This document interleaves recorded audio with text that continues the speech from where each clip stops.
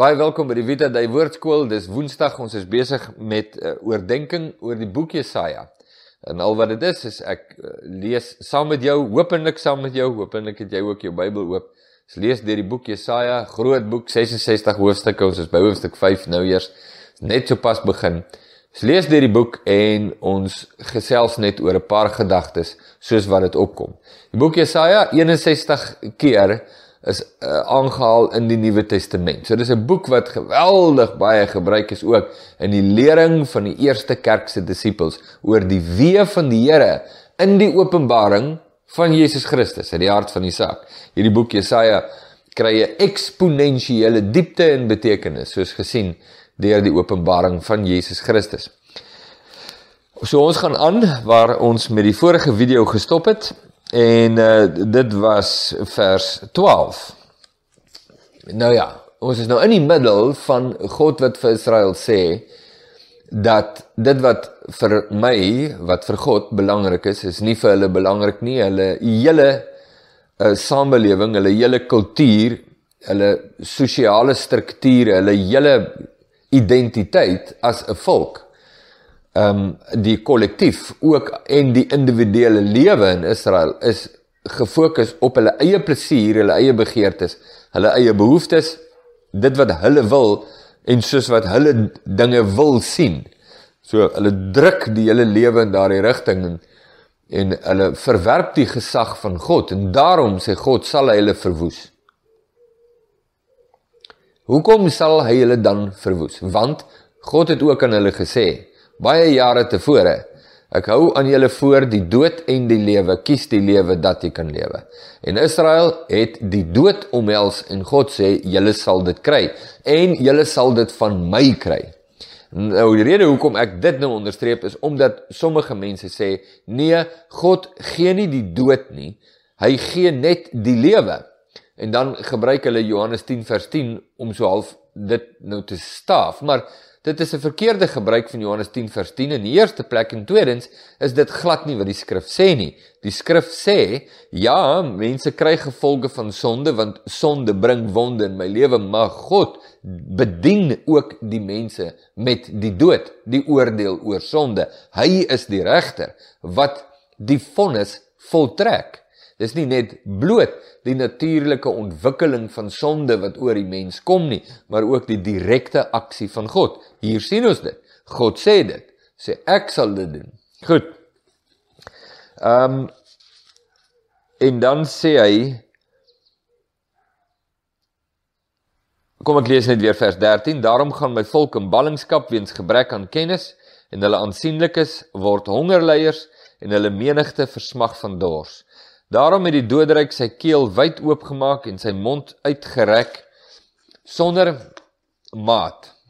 Dis op vers 14. En daarin sink hulle adel en hulle menigte en hulle luidrigtigheid en diegene onder hulle wat uitgelate is. Dan word die mens gebuig en die man verneder en die oë van die hoogmoedige mense word verneder. Hoekom word hulle verneder? Want hulle daag die oë van God uit. Hulle daag die gesag van God uit. Hulle verhef hulle self tot op die vlak van God en verwerp sy gesag. En dis die rede hoekom hulle verneder word. Want hulle is die skepsel, nie die skepper nie. Daar is net een God en dis nie hulle nie. En hoogmoed kom net voor die val. Dit was waar van Israel, dis waar van my en jou ook in hierdie moderne tyd. Vers 16. Maar hoog sal die Here van die leerskare wees deur die strafgerig. Die kontras hier moet jy nou ook sien, die kontras tussen die rebelse, ongehoorsame Israel, wat homself verhef tot op God se vlak, en God wat hom neerwerp. En die enigste een wat oorbly is God, want daar is net een wat waardig is, daar is net een wat verhewe is, en dis God, die heilige, van altyd af, van die eindelose verlede tot die eindelose toekoms. Hy is die een wat op die troon is. Hy is God, en net hy is God. Maar hoog sal die Here van die leerskare wees deur die strafgerig, en die heilige God sal hom as die heilige laat ken deur geregtigheid. God sal hom as die heilige laat ken deur sy regverdige uitsprake wat hy sal maak oor Israel. Dis 'n belangrike boodskap ook in die Nuwe Testament. As Paulus en die skrywers van die Nuwe Testament die gelowiges herhaaldelik waarsku om te sê, God laat hom nie bespot nie, moenie dwaal nie, net wat 'n mens saai, dit sal hy ook maai, vreeslik is dit om te val in die hande van 'n lewende God. Weet jy wie God is? Weet jy dat hy heilig is? Weet jy dat hy hoog en verhewe is? En as jy sê, ja, jy weet dit, verklaar dit jou leefstyl. Kan mens jou verklaring in jou leefstyl sien? Want as jy God deur jou leefstyl uitdaag, as jy die heilige God deur jou leefstyl uitdaag, dan sal God hom laat ken as die heilige, deur sy regverdige uitsprake oor jou lewe. Moenie God bespot nie. Dis die boodskap. En daar sal lammers wei soos op hulle eie weiveld, en rondtrekkers sal die pynhope van die ryk mense laat afeet. Wee hulle wat die ongeregtigheid nader trek met koorde van goddeloosheid, en die sonde soos met waatoue. Wee hulle. So ook die boodskap van Openbaring. Wee die bewoners van die aarde. Wee die mense wat sê, laat hy gou maak, laat hy sy werk verhaas, dat ons dit kan sien, en laat die raad van die heilige van Israel naby wees en kom, dat ons dit kan ken. Mense wat God uitdaag, om te sê, hy is God, is hy? Hy gaan, wat, gaan hy ons mag inperk? Kan hy dit doen? Toe laat ons dit sien. Hierdie God waarvan julle so praat. Kom laat ons dit sien. Wie hulle wat sleg goed noem, en goed sleg, wat die duisternis lig maak, en die lig duisternis, wat bitter soet maak, en soet bitter. Eerstens sê Jesaja vir Israel, God sê, wee julle, wat goed sleg maak, en sleg goed.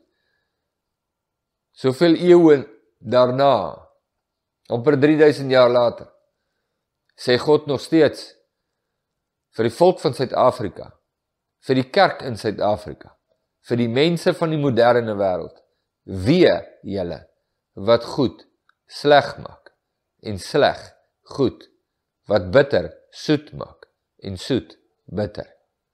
Wee julle. Ek sal my laat ken as die heilige, deur geregtigheid.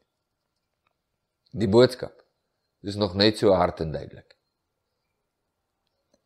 Wee hulle wat in eie oë wys en na eie oordeel verstandig is, die arrogant is. Wee hulle wat helde is om wyn te drink en wakker manne om sterk drank te meng. Wat vir 'n omkoopgeskenk die skuldige regverdig verklaar en die reg van die regverdige hom ontneem. Dis 'n sidderende boodskap. Sidderende boodskap vir almal, maar ek dink nou aan Matteus 23 waar God met die Fariseërs praat, Matteus 21 wat ook eintlik 'n heenwyse na die landbouers is wat aangestel is om die wingerd te kultiveer, dat dit vrug vir God sal dra, wat heenwys op die geestelike leiers in Israel. Wee die geestelike leiers in Suid-Afrika, die sogenaamde geestelike leiers, wat die skuldige regverdig verklaar, en die reg van die regverdige hom ontneem. Wee die regerings, wee die kerkstrukture, wee die mense, wat hulle op hierdie manier teen God verhef. Wee julle wat dink, julle kan doen net wat julle wil, en daar sal geen reperkusies en reaksie van God wees nie. Wee julle. Daarom soos die 4 tong stoppels verteer, en droë gras in die vlam in mekaar sak, so sal hulle wortels soos poeier word, en hulle uitspruitsel soos stof opstywe, omdat hulle die wet van die Here van die leerskare verwerp het, en die woord van die heilige van Israel verag het. Daarom het die toorn van die Here ontvlam teen sy volk, en hy het sy hand teen hulle uitgestrek en hulle swaar getref, sodat die berge gebeef het en hulle lyke soos vuilnis op die strate was. Ondanks dit alles, is sy toren nie afgewend nie, maar is sy hand nog uitgestrek. Die geskiedenis van Israel toon die vervulling van hierdie profeseë van Jesaja. Maar is nie net die geskiedenis van Israel wat die vervulling van hierdie woorde toon in op 'n baie visuele, aklige manier nie, maar dit is ook die geskiedenis van die wêreld en van die nasies, en ook van, ek is Afrikaans en praat Afrikaans in hierdie video's van ons Afrikaner volk. Ons Afrikaner volk het homself verhef teenoor God en weier nog steeds om sy knieë voor God te buig. Dink dat God Afrikaans is en dat God wit is en dat God hy is. Wat hy eintlik doen is, hy verhef homself. Maak God na sy eie beeld. Wee ons eie ou volkie. Wee die mense, die individue, ongeag hulle nasionaliteit, hulle volk, stam, taal of kultuur, wee hulle wat dit doen. Dis die boodskap, en jy dink, maar dis dan vreeslik donker, kan ons nie bietjie iets hoor wat lig is nie. Wow. Ek dink nie dis in jou hart nie. Maar selfs, net vir ingeval dit dalk in jou hart is, wil ek jou baie sterk waarsku, don't go there. Daar is kosbare woorde van genesing, en kosbare woorde van bediening van God, en ons gaan dit in Jesaja nog kry. Maar daardie kosbare bediening van God kom deur onderdanigheid aan God. Die mens moenie dink dat hy met selfverheffing, selfgesentreerdheid, selfprominensie, selfbevordering, rebellie teen God, dat dit ongesiens net verbygaan, en dat hy kan, ongeag sy lewe, kan aandring op die seën van die Here. Mense sou daar kon sê, wie dink jy is God? Meer nog, wie dink jy is jy? Sou belangrike vraag wees om te vra. Vers 26 sê, en hy sal 'n banier ophef vir die nasies in die verte, en hy fluit vir die volk daar aan die einde van die aarde, en kyk, gou, haastig kom hulle. Geen vermoeide en geen struikelende is onder hulle nie, hulle slymer of slaap nie, en die gord van hulle heupe word nie losgemaak nie, en die riem van hulle skoene breek nie, wie se pyle skerp is en al hulle boë gespan, die pote van hulle perde is soos 'n klipsteen, en hulle wiele is soos 'n stormwind, hulle gebrul is soos die van 'n leeuwin, hulle brul soos jong leeu's en maak gedreun, en gryp die prooi en sleep weg, sonder dat iemand red, en in die dag sal dit oor hulle dreun soos die gedreun van die see, as iemand die aarde aanskou, kyk, daar is angsvolle duisternis, en die lig is verduister deur die wolke. Die woorde hier, in die beeld wat gebruik word, hier in Jesaja, is vir my so grafies, wat sê, God fluit vir hulle. Ek kan nou nie fluit nie, maar hy sê, sst, nee, die beeld wat gebruik word. God sê, sst, hey, kom. En hy roep die vyande van Israel, om Israel te verwoes. Want Israel weier, om sy knie te buig voor God. Na 'n woord soos hierdie wil 'n ou nie eintlik veel meer sê nie, jy besef net, jy besef die waarde van verootmoediging. Die sleutel tot die vertroosting van God is verootmoediging. Maar vir die wat weier, wag daar onbeskryflike angs en verwoesting. So, laaste woord daaroor is Petrus se woorde in Handelinge 2, toe hulle vir hom vra, wat moet ons doen om gered te word? Toe sê Petrus, bekeer julle. Dis die begin van die evangelie.